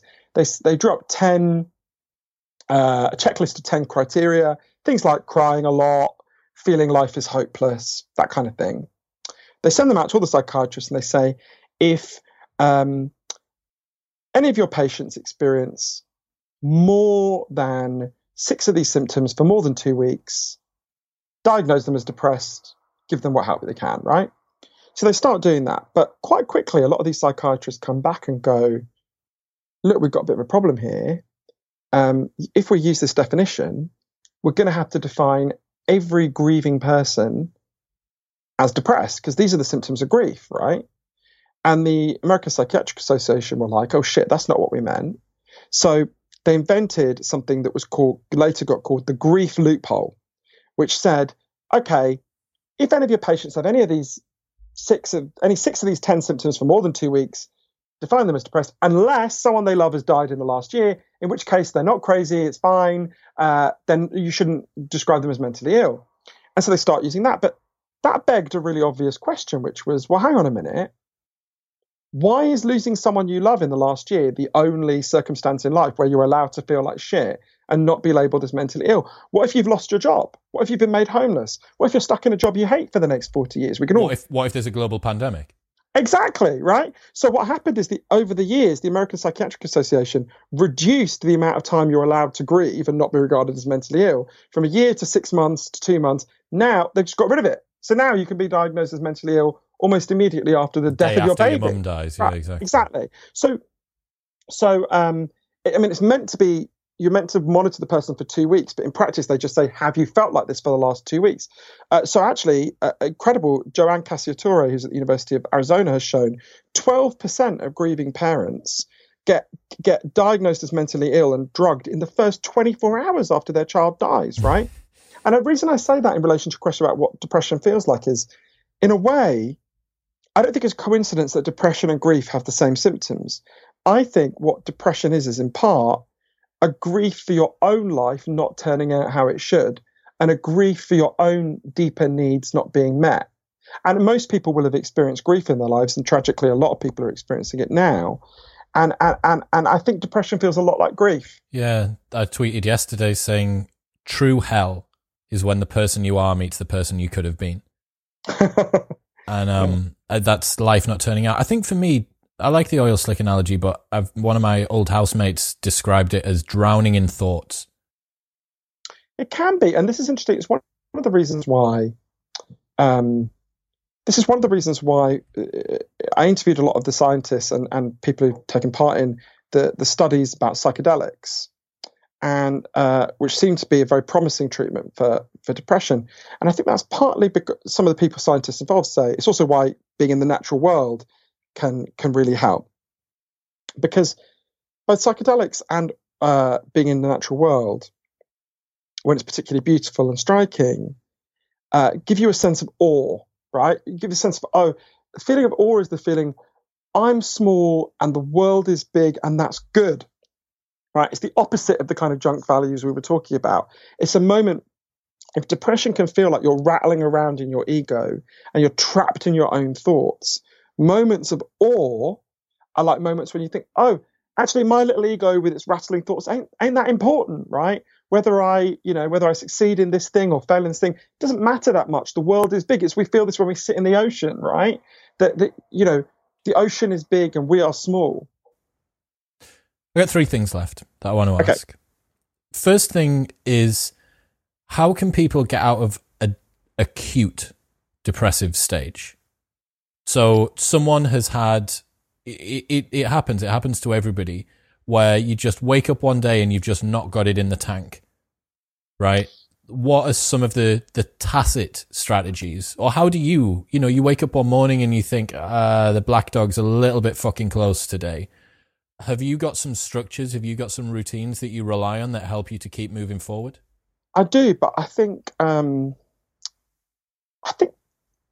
one thing I would say about that, and obviously the book isn't really kind of big attempt to answer that in much more detail. But one thing I would say is, I would use an analogy, right? I think part of the problem of what we do is we put the job of solving depression solely onto people who are already depressed and anxious. And we don't do that with a lot of other problems. So think about car accidents. Car accidents are one of the biggest causes of death, obviously, in the Western world. And we don't put the job of solving car accidents. We don't say to someone who's just been mangled in a car wreck, okay, how are you going to solve traffic accidents, right? What we do is actually, because it's a social problem, we have a big structure to deal with it and prevent it from happening, right? So we have driving tests, we have speed limits, we have airbags, we have arrest drunk drivers, we do a huge array of things. And then if all that fails and a person is mauled in a car crash, of course, we take them to casualty and we do our best, and the doctors and nurses are heroes. But most of what we do is trying to prevent that problem happening. And that's not just the individual, that's the society that tries to prevent it. In a similar way, because depression has such deep social causes, I think the most important thing we need to do is to deal downstream with way more of those social causes, right? But so I would just say that as a preface, saying, of course, that doesn't mean there are still things that individuals can do. I'll give you an example of a very simple change that I made, which in a way is almost embarrassing to talk about because it feels so simple, but it was so revelatory to me. I went to interview this amazing academic called Brett Ford, who is a psychologist at Berkeley. She's actually in Toronto now, but she was in Berkeley at the time. And she did this really interesting research. It's really simple research in some ways, her and a big team. They wanted to figure out, let's say that you decided you were going to spend 2 hours a day trying to make yourself happier. Would you actually become happier, right? And they did this research in 4 countries, in the US, in Japan, in Russia, and in Taiwan. And what they found was, in the US, if you try to make yourself happier, you do not become happier, or in the main. But in the other countries, if you try to make yourself happier, you do become happier. And they were like, how could that be? So they did more research. And what they discovered was, in the US, if you try to make yourself happier, in the main, you do something for yourself. You work harder to get a promotion, you buy something for yourself, you show off on Instagram, whatever it is. So we have an instinctively individualistic idea of what it means to be happy, right? In the other countries, in the main, there are exceptions on both sides, of course, but in the other countries, if you wanted to make yourself happier, you did something for someone else, right? You did something for your friends, your family, your community, even people you didn't even know, right? So they had an instinctively collective idea of what it means to be happy. And it turns out an individualistic idea of happiness just doesn't work very well, right? Like we say, that a lot of the reality stars and wrestlers and porn stars who message me, who've built their lives around this individualistic idea of success, feel like absolute shit, right? I have never seen a more unhappy person than Donald Trump, who has won the individualistic game as much as you possibly can. He's the president of the United States. He has an actual golden tower to live in. He has a hot wife. He's won the game, and yet you can see he feels like shit, right? So the way I took this on board was, it used to be a lot of the time when I felt like shit, I would do something for myself, right?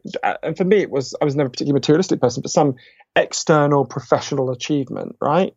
Now, a lot of the time, I can't say I do this all the time because I don't, but a lot of the time, when I feel bad, I try to do something for someone else. And I'm not Oprah. I can't turn up and give them a car, but I can leave my phone at home and go and fucking sit with them and listen to them. And in a society where people are not heard, just the gift of giving someone your attention and your time is so profound for their happiness. So it really stands out as well. Yeah, I think that's a nice way to do it. I certainly think that connecting with others is a big one. The challenge is that when you are in the midst of a depressive episode, that's the last thing that you want to do, right? Like, it takes a superhuman amount of effort to get out of bed, and that, I think, is where the next action, a next physical action, which is a concept from David Allen's Getting Things Done, which is a productivity tool, actually worked really well for me.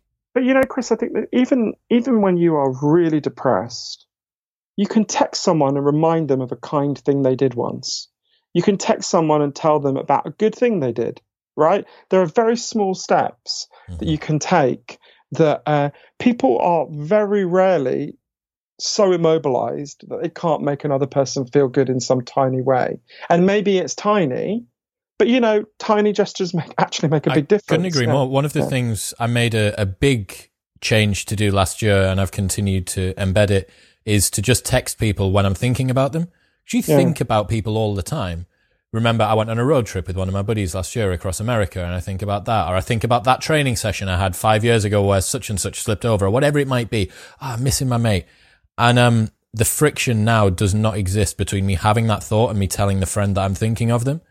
That's great. I love that. All the time. And I implore everybody that's listening, it will make your life and the life of your friendships so much better. And this is coming from like Mr. fucking solitude only child bullshit over here, right? So if I can do it, you can do it as well. But yeah, you're thinking of a friend. Hey man, thinking of you. Hope you're good. Like it just is. It is what it is. Totally agree with you. Next thing is the black dog going to follow us for the rest of our lives? If you've got it, is it going to be there? Or is there a way that you can conquer it? Is there do you know what I mean? Yeah, totally. Absolutely. I think one of the worst things we do is we tell depressed people, very often people are told, oh, you've just got some biologically broken thing and this is going to be your life. Now, there are some real biological components to this, contributions. But actually, there's very strong evidence that if we make the necessary, I'll just give a very simple example. One of the heroes of my book is a doctor called Sam Everington. He's a doctor in East London where I used to live. He was very uncomfortable with the fact that all his patients were being given was drugs. And he's not against the drugs like me. He's not opposed to them, but he could just see that a lot of his patients remained depressed. He set up a program, really simple, just a gardening program, where they met and they built a beautiful garden. So there's a study of a very similar program in Norway that found it was more than twice as effective as chemical antidepressants in reducing depression and anxiety, partly because they reconnected with the natural world, partly because they formed a tribe, they formed a group, right? So no, absolutely nobody is condemned to be depressed for their whole life.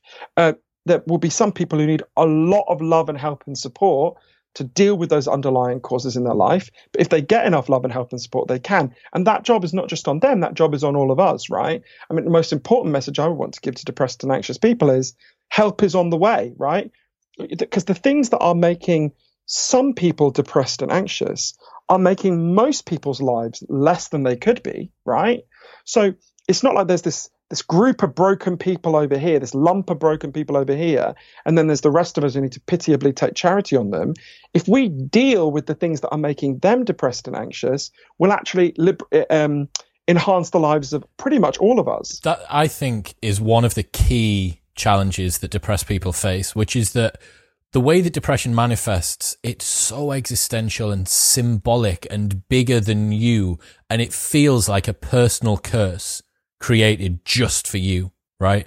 This is my problem. Incredibly, and that's partly the nature of depression, but that's also partly because of the way we've encouraged people to think about the problem, right? If you grow up in a culture where you're told, so many of the ways we talk about mental health are so flawed. I know several people who were terribly sexually abused, who have a lot of distress about that. They act out over it. They go to their psychiatrist or doctor and they're told they've got a personality disorder. That's a wicked thing to tell people, right? That's a truly terrible thing to tell someone. Your personality is disordered, when in fact, you're just acting how any of us would if we'd been fucking horrendously sexually abused, right?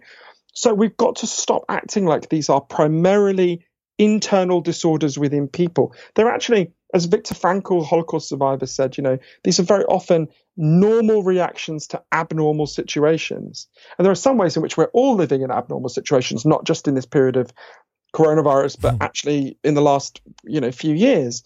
So no, I think that question is really important. No one is inherently broken and nobody is incapable of overcoming these problems. That's certainly the case that some people will need a lot of help to overcome these problems, and we need a lot of individual change and social change, but those things are possible, right? Think about gay people in the 1940s were described as inherently dishonest, inherently miserable, had tragic lives. Even gay people said that about themselves. because that was the reality. You had to lie, otherwise you'd go to prison. Of course you were miserable. You were constantly having to hide your love. The fear of chemical castration. Exactly. Yeah. And then what happened? We had a liberation movement for gay people and an equality movement.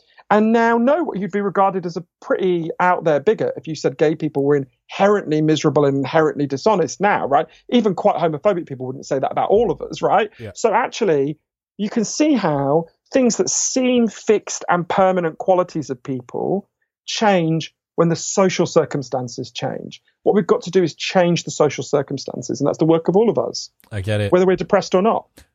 What I think is interesting, having had this discussion with you today, and obviously having been discussing with getting you on for the last 2 years, so thinking about how this was going to manifest, one of the things that struck me is my particular viewpoint on dealing with depression, dealing with low mood, is coming at it from a very individualistic perspective.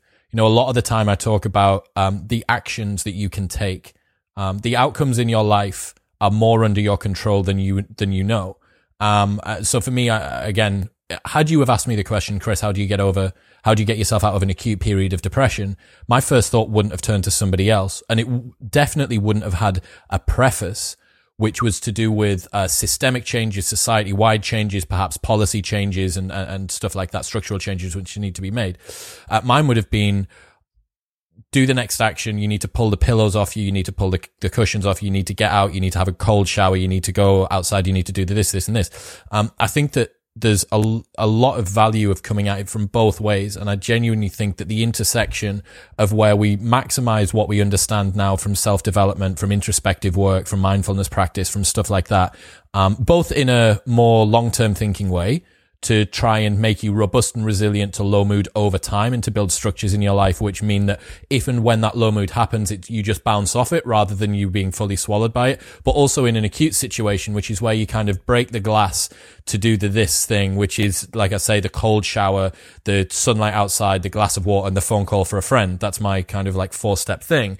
I think that the crossover of those two, you know, the ability for someone to have, right back to the start, that agency, that control, that upward mobility that they have to be able to do the things that they can do. Because to anyone that's listening, you know, someone might have seen this, know what you do, and think, I'm going to go listen to that. I'm going to see if these two British people can make me feel a little bit better about my depression. Like, the outcomes in your life are far more under your control than you know. There are things that you can do today which are going to make your tomorrow better. And there are also things that we can do as a society which will make next year and the years after that better as well.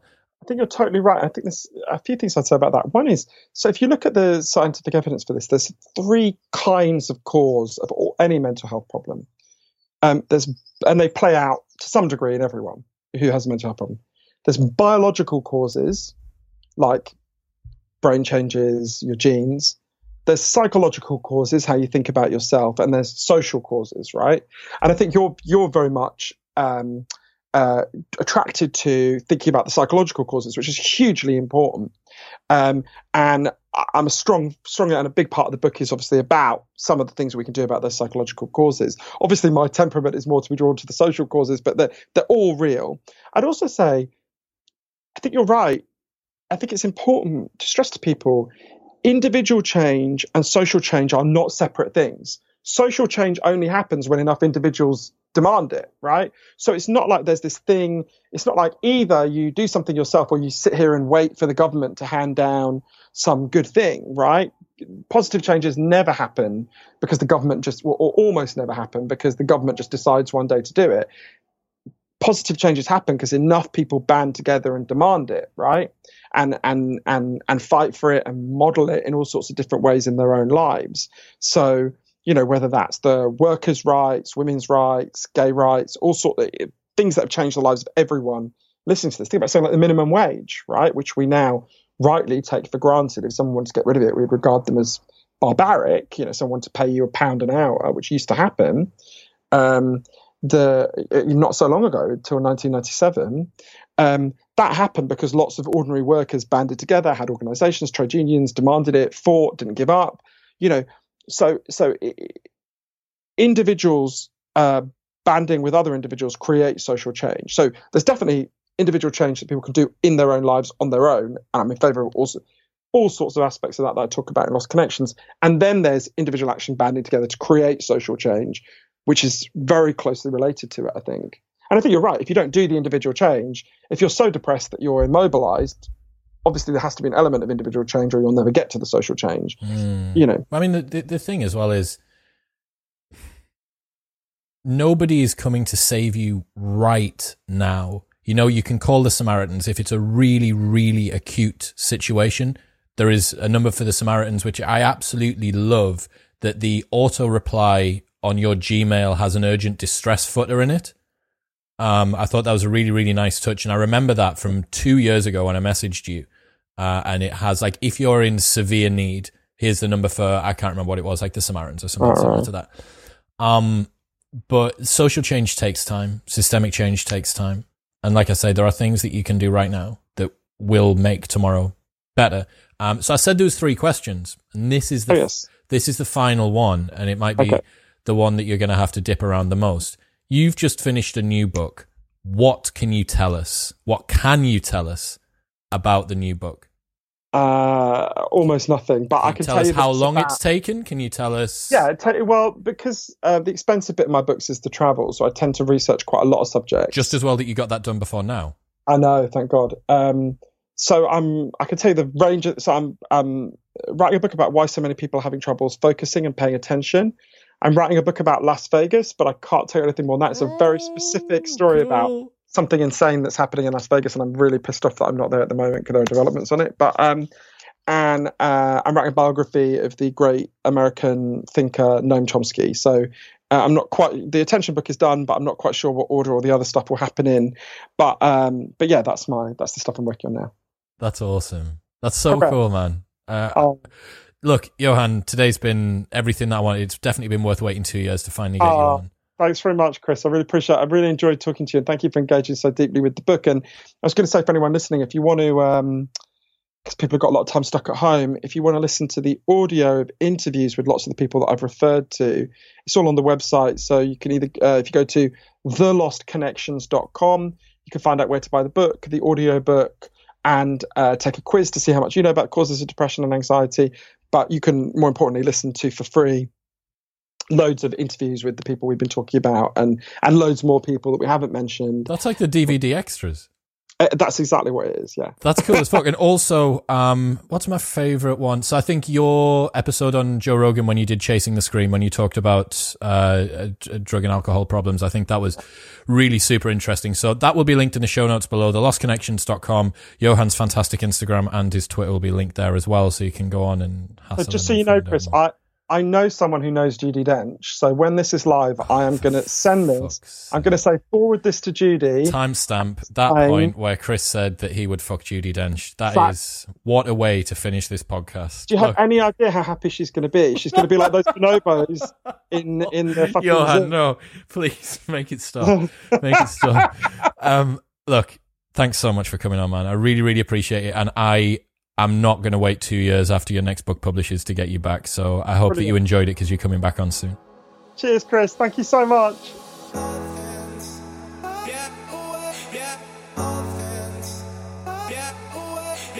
Thank you very much for tuning in. If you enjoyed the episode, please share it with a friend. It would make me very happy indeed. Don't forget, if you've got any questions or comments or feedback, feel free to message me at ChrisWillX on all social media. But for now, goodbye, friends.